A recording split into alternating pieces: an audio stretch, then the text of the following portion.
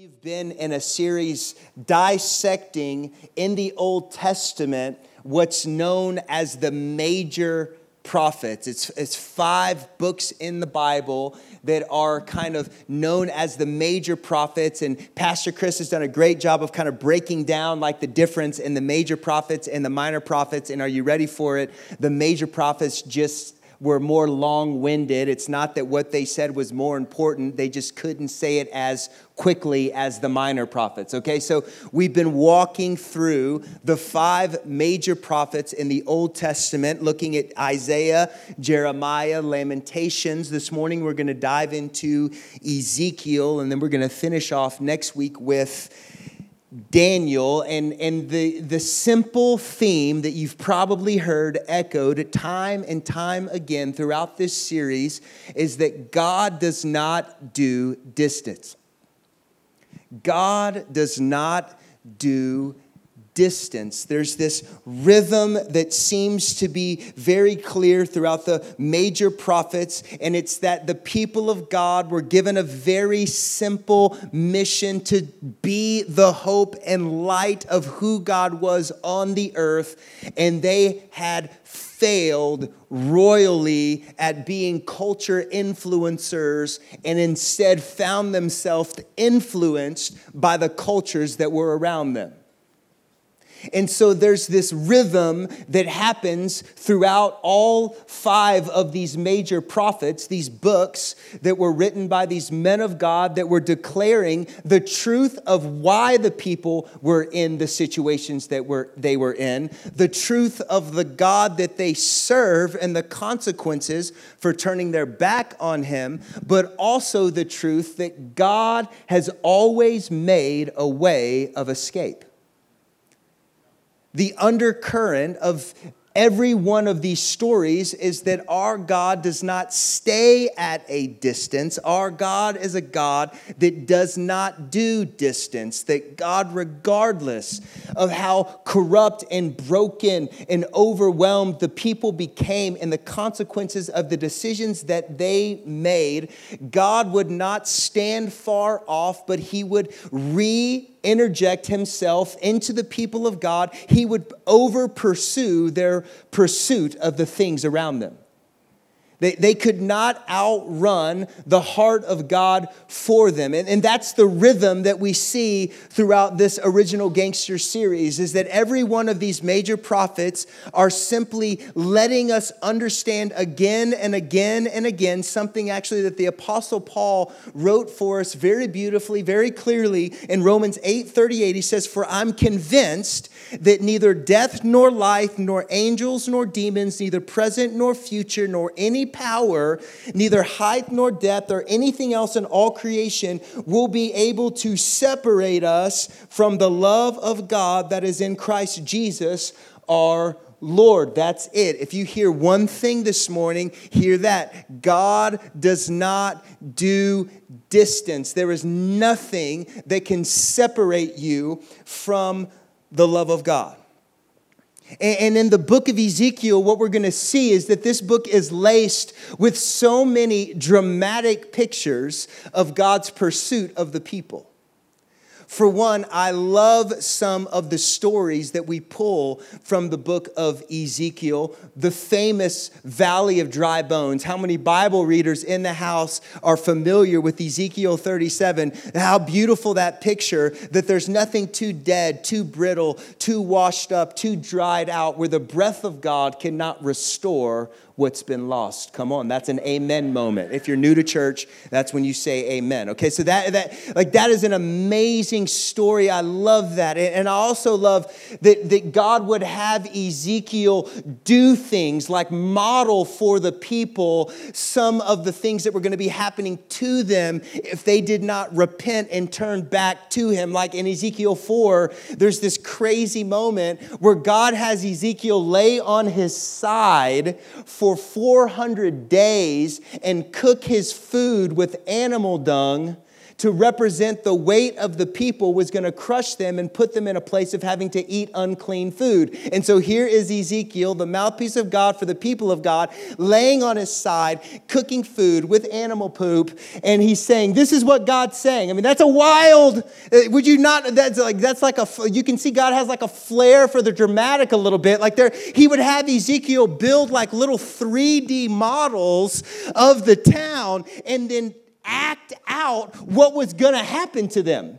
Like with little figurines and little mountains and little hills. And this is what's going to... Can you imagine walking by this man, laying on his side, stirring his food that he's cooking with animal crap as he's building a 3D model saying, beware, the Lord is coming. That's crazy to me. Like, it's a mind blow. But here's the thing. I think it's not just because God wanted Ezekiel to have a dose of humility. I think it's God is telling us through the book of Ezekiel, there's nothing that he will not do to tell us how we should live. There's nothing that he won't do to demonstrate for us that if we turn from the things that are stealing away what he has for us, that he will be faithful to restore us. Yes, the book of Ezekiel is a book of truth and alignment and judgment. But the book of Ezekiel is also a book of mercy and unprecedented grace and a picture of the pursuit of God that is so majestic and so no holds barred that it is heartwarming to reflect that this is just a verbal picture of what Jesus was going to do for us.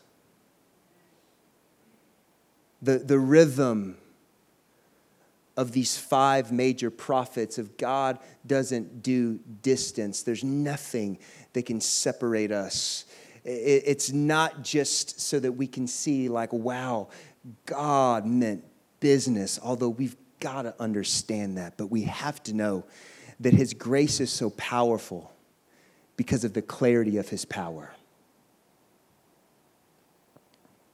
Our God draws near to us. He pursues us. He gives us hope and life and grace, even in the middle of us wasting away what he's given us.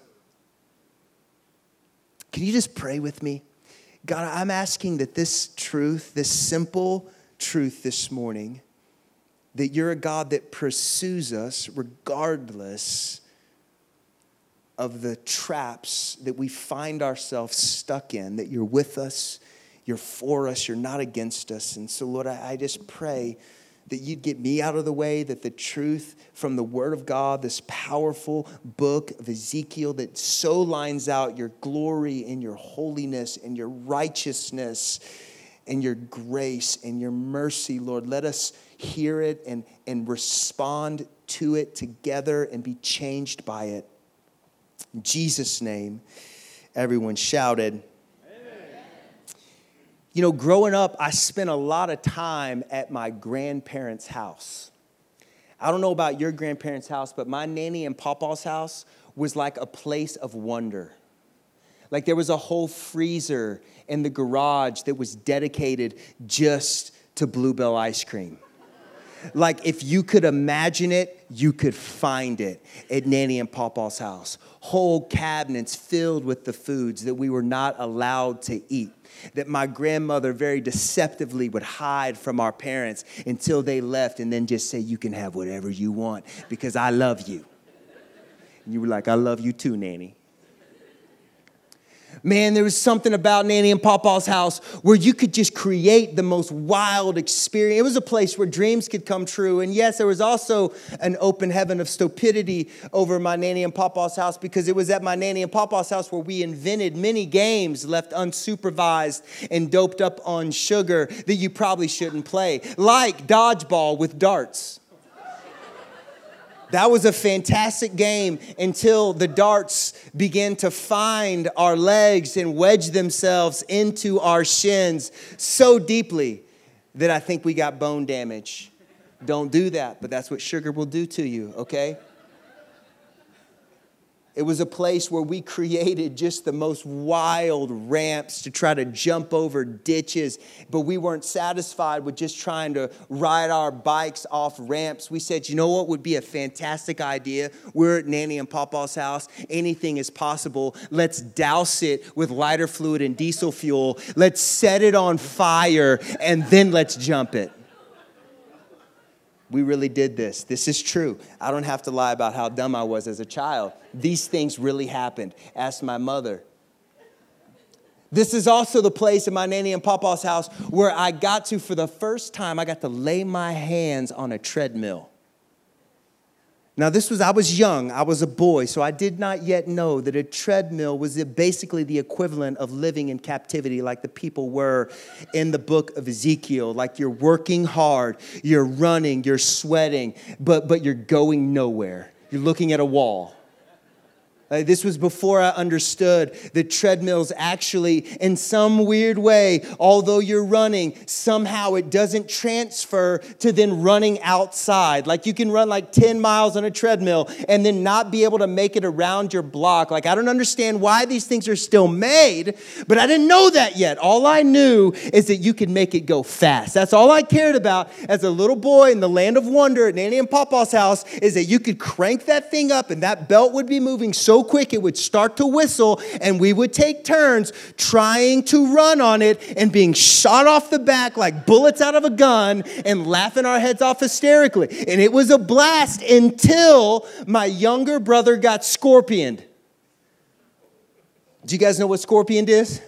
It's when you fall so hard forward that your face hits the ground and the velocity of the impact causes your feet to come all the way around and touch the ground in front of your head. He does not practice yoga. This was an involuntary, absolutely hilarious moment as he scorpioned on the treadmill, got shot back with his face on the belt, stuck between the treadmill and the wall, and it tore him up. Treadmills can be really fun when you're on them just for a minute. But treadmills get very discouraging when you're on them for a long time. I think it's important that you understand that when you are working hard and running and not taking ground, you will be discouraged. And I think this is how most of us feel in life. It's not for lack of effort or hope or trying. You're given everything that you have, and you're in one place, and you're pouring sweat, and you're exhausted, and you can't go any further, but you're right where you started.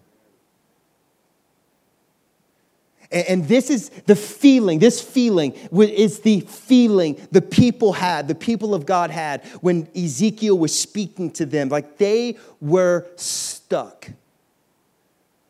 It didn't matter how hard they ran. It didn't matter how hard they pushed. It didn't matter how hard they prayed. They had been defeated. They had turned their back on the very thing that they were called to be and do. And therefore, they found themselves enslaved to a group of people that were subjecting them to things that were outside of God's perfect plan for them. Now, it's important that we understand, and forgive me for a minute, we're going to go back for 2 verses into Isaiah to understand very clearly that God had a plan for the people of Israel, and it was very simple. That plan was to reveal and to declare who God was to the people of the world.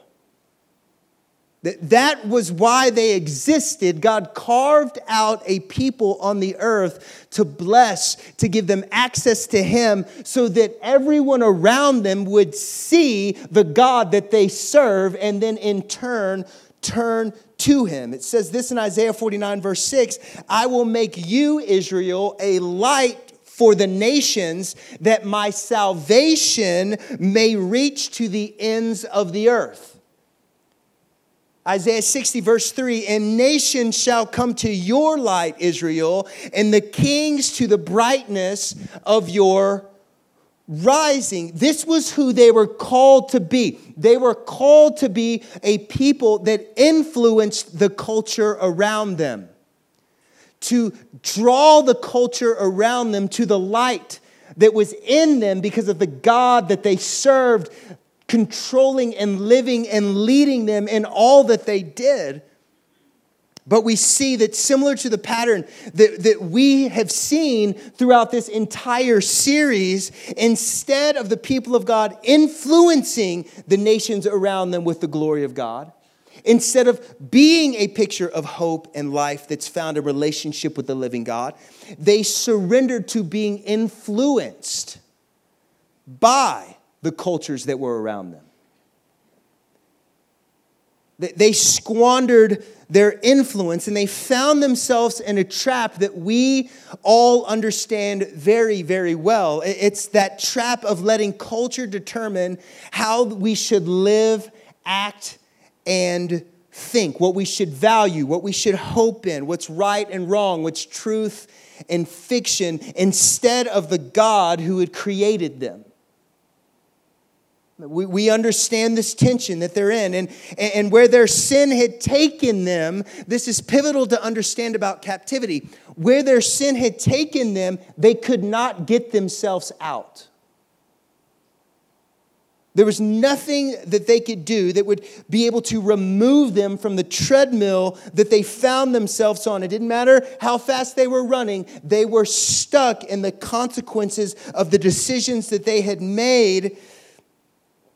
But just like we had said, that the book of Ezekiel is not just this radical declaration of truth and righteousness and the holiness of God. Right in the middle of it is sandwiched the beginning glimmers of that God is a God that doesn't do distance. And it doesn't matter what we're stuck in, He makes a way of escape for us, regardless of even how or why we found ourselves in the circumstances that we're in. Because in Ezekiel 11, verse 19, it says this, I will. Can you just say that with me? I will. Can you say it like you mean it? I will give them an undivided heart and put a new spirit in them. Say it again. I will remove from them their heart of stone and give them a heart of flesh. I want you to listen to it now. I will, this is God speaking to the people. I will give them an undivided heart. I'll put a new spirit in them. I will remove from them their heart of stone and give them a heart of flesh. I want to lean into the I will character of God this morning. I will. This statement speaks to an aspect of the heart of God that is quite honestly mind-bending. That our God is a God of I will. When you encounter the bigness of God, the power of God, the truth of His holiness, His unapproachability, His righteousness, His purity that's unmeasurable, the idea of things needing to shift in us becomes very, very clear. This is why when you really encounter Jesus in a powerful way, no one has to tell you that you need to repent, meaning turn from the sin that is in you and start pursuing the righteousness that God has for you. Because when you encounter all of who He is and His beauty and His majesty, no one has to tell you that you're not those things. It becomes radically clear when you encounter who God is in a powerful way. You become very aware of what needs to be cleaned out in you, what needs to shift inside of you, the areas in your life that have fallen short. And hear me, it's important that we understand that we must draw near to God. You will hear me say this over and over again. We are a lean-in people. We lean in to the heart of God. We are a forward momentum into the desires of who God is. We understand that Jesus says, knock and the door will be open to you. We understand that Jesus declared that we are to reap what we sow, that it's important that we are people that lean in to what God has for us and who He is and allow that to shape how we live. But understand the undercurrent of the Bible and the undercurrent of the gospel is that Jesus Jesus leaned into us. Jesus leaned in to us. This doesn't discredit that we must lean into him, but hear me, if we overemphasize what we can do to get to him, we'll miss that he did everything to get to us. God is a God of I will. There's so many moments in the Bible that remind us again and again that God comes to us. Obviously, the hallmark story of Jesus coming to earth, becoming flesh, living amongst us, being one of us to save us. Unbelievable. God comes to us. God doesn't do distance. And Jesus, while he was on the earth, told story after story after story that would reveal his character, that he's a God that doesn't do distance, like the famous prodigal son story, where there was a young ruler, Jesus said, his father was extremely wealthy, and he went to his father and said, I wish you were dead, just give me my inheritance, I want to be my own man and do my own thing. And so his father gave him all of his inheritance at that point, sent him on his way. His son went to Vegas, spent everything on prostitutes and gambling, squandered everything that he had, found himself working in the pig stalls, trying to make a living, scrapping, understanding that he's now a servant. He's wasted everything that he's been given. And he has the thought, it says very powerfully, he came to himself. Is anybody thankful that you had a I came to myself moment? It says that he came to himself. And in that moment, he said, even the servants in my dad's house eat better and are better taken care of than this. I'm going to go back to my dad's house, and I'm not going to ask to be a son. I'm going to ask to just be a servant. And it says that Jesus tells this story of the father that is sitting on his front porch and sees the son walking down the road, rehearsing the speech that he's going to give, thinking he's going to get scalded. And it says that what the father ran to him.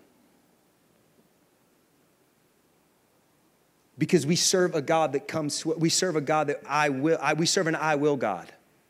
I will restore you. I will heal you. I will give you a heart of flesh where you feel like you have a heart of stone. We serve a God that initiates and pursues us. Jesus tells another story that is called the lost sheep, where it tells a story of a shepherd who leaves his entire flock of 99 sheep, leaves them and says, look, I lost one, so I'm just going to leave you sheep to fend for yourself, and it spares no expense to go and find the one that was lost, and then celebrates when it's found. We serve a God that pursues us. We serve a God that leans in to us. We serve a God that comes to us, a God that does not do distance, a God that will renew your spirit and remove from us that heart of stone and give us a heart of flesh.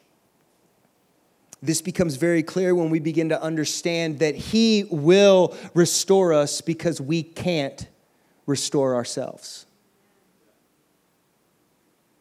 He will because we cannot. He will because we can't. Proverbs 5:22 says, the evil deeds of the wicked ensnare them, trap them, and the cords of their sin hold them. So many of us are trying so hard to break free. We're trying so hard to beat the sin that is in our lives, that's ensnared us, that's holding us, that won't let go of us. The anger that we hate about ourselves, the greed, the jealousy, the lust. And we try so hard to be a better person, to be nicer, to be kinder, to be more generous. And the things that we wake up in the morning absolutely despising, they don't go away. No matter how hard we try, no matter how fast we run, we are still on a treadmill because he is a God that will, because we are a people that cannot. We can't. You're not strong enough to get yourself out of the sin you're in. You're not better just because you're a nice person. You're still broken, trapped, and ensnared. You have to understand that dead people have to be rescued. That dead people cannot help themselves. That's why even in the book of Ezekiel, like I mentioned at the beginning of our talk this morning, there's this story of the valley of dry bones. I love that God takes Ezekiel to this valley, shows him nothing but death and absolute just horrible circumstances. And he looks at him and he says, can these bones live? And Ezekiel's response to God in this moment was, you only know. Because he could see these people cannot live on their own. The pile of bones can do nothing apart from God breathing on them. Like they have no hope alone.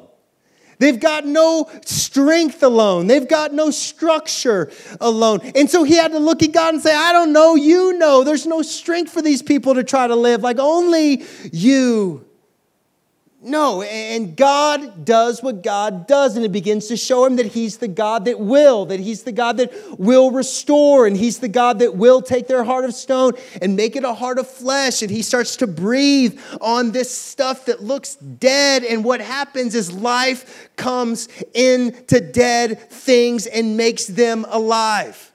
And that's what the gospel has done for us. The gospel did not come into you to make you better. The gospel came into you to make you alive. And you are only alive if you believe in Jesus, and your strength is only his strength.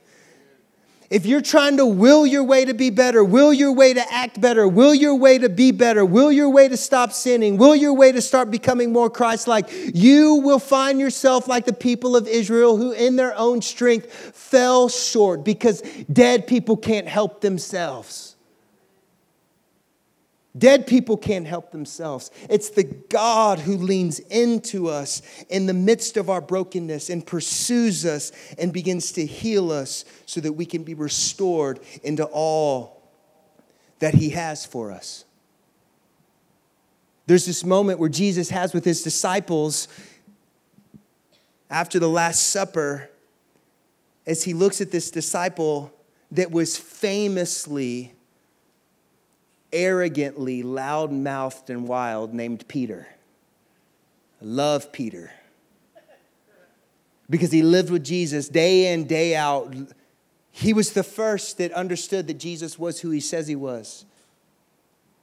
And because of the revelation that he had in his heart, Jesus looks at Peter, actually changes his name to Peter. His name was Simon, looks at him and says, on this rock, I'm going to change your name to Peter, which means rock. I'm going to build my church. Like there's going to be amazing things that are going to come on the back end of this revelation that you've received. And he, in the middle of walking and living and seeing Jesus and how he responded to people, continually, right up into the end, kept responding completely contrary to how Jesus acted, lived, and preached. Like when the guards came to get Jesus, Peter jumped up and started fighting these guys, pulled out a knife, cut out a dude's ear. And Jesus had to heal the guy's ear, which I'm sure that was wild for the guard who was coming to be like, okay, maybe now I believe, so I'm going to get on the other side of this train. I'm with these guys. But the truth is that Peter, even in the middle of living and being and breathing with Jesus on a daily basis, was still working out this wrestle within him of what does it mean for me to live in Christ and die to myself? Jesus brings this real close to him because he looks at him and he says, Peter, you're going to deny me 3 times. Peter looks at him and he's like, no, not me. I'm the rock. Didn't you see me cut that dude's ear off? I'm willing to do anything for you. All these other jokers, yeah, they probably will. They're weak, but I'm strong. I'm not ashamed of you. I'm proud of you. I got revelation that you are who you say that you are. You're going to do what you said you're going to do. You are the Messiah that we've been waiting for all of this time. Peter looks at him and says, there is no way that I'm going to deny you. And Jesus says, you will. You're going to deny me. You're going to deny me 3 times.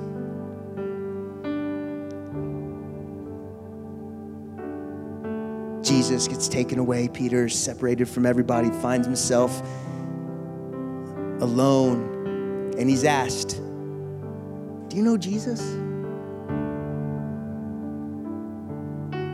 Some say it was like a middle school girl. Do you know this man, Jesus? Aren't you one of his disciples? Peter's like, I have no idea what you're talking about. I don't know him. No, you've got me mistaken. I've got a doppelganger, looks just like me, same beard, happens all the time. I wish I was one of his guys, but I'm not. Doppelganger is somebody that looks like you, if you don't know what that is. Peter's heartbroken because he did the very thing he couldn't even imagine doing. Like, how in the world did this man that is known as being a rock and strong and like has strength enough in him where God himself believes that the church that is to come is going to be built on the revelation that he received. How could this man deny Jesus? I think we find it in his response when Jesus is telling him, you're going to deny me. He says this, that very night, you will all fall away on account of me. I'll strike the shepherd, and the sheep of the flock will be scattered. But after I've risen, I will go ahead to Galilee. And Peter replied, even if all fall away on account of you, I never will. Can you see here? He is trusting in his strength. I never will. And Jesus says, the very night before the rooster crows, you will disown me 3 times. And right on the back end of realizing that he's not as strong as he thought that he was, after Jesus' amazing, beautiful death on the cross that made a way for all of humanity to enter into the throne room of grace with confidence in his miraculous resurrection from the dead, Jesus goes and finds Peter. Peter sees that it's Jesus, jumps out of the boat that he was in fishing, swims to shore. Jesus looks at Peter and says, Peter, do you love me? Do you love me? Peter's like, yes, I love you. He's like, do you love me? Yes, Jesus, I love you. I love you. He asked him a 3rd time, you love me? Here's what Jesus was making known to Peter. The only strength that he needed to experience the way of escape that he found himself in was love for Jesus.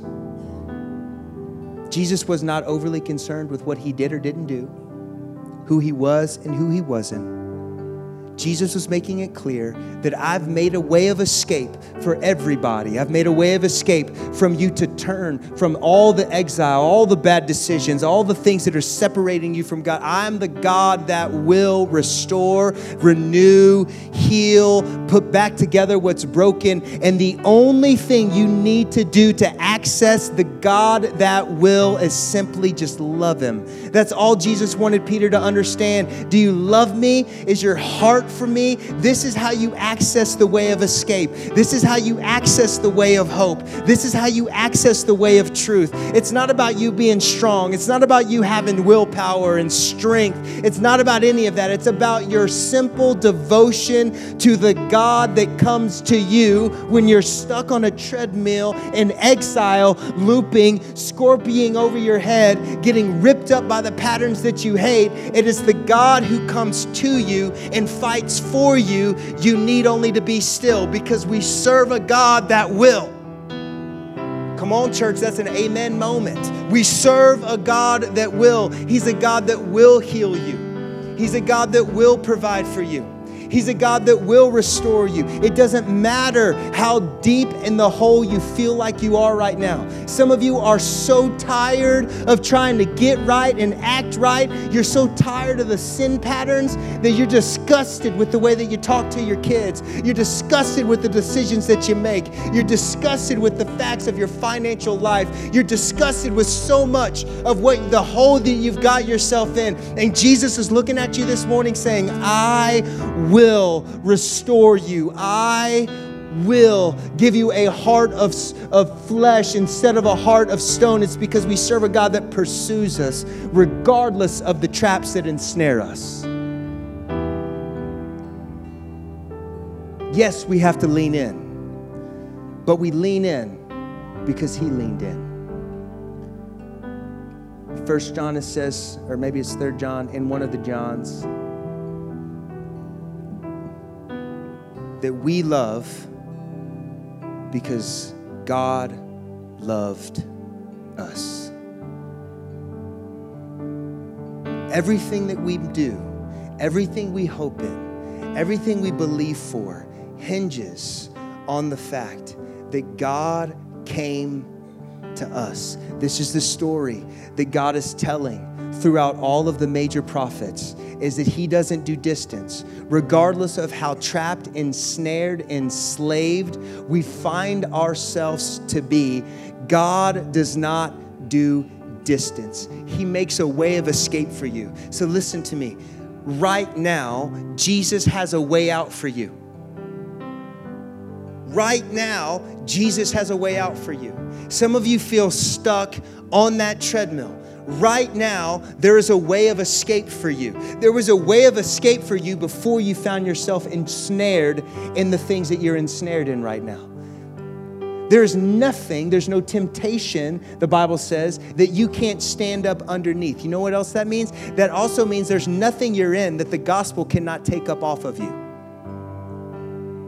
There's nothing that's too dark. There's nothing that's too broken. There's no heart that feels too cold. Where the God who pursues us can't restore us, because we serve a God that will. Why don't you stand to your feet?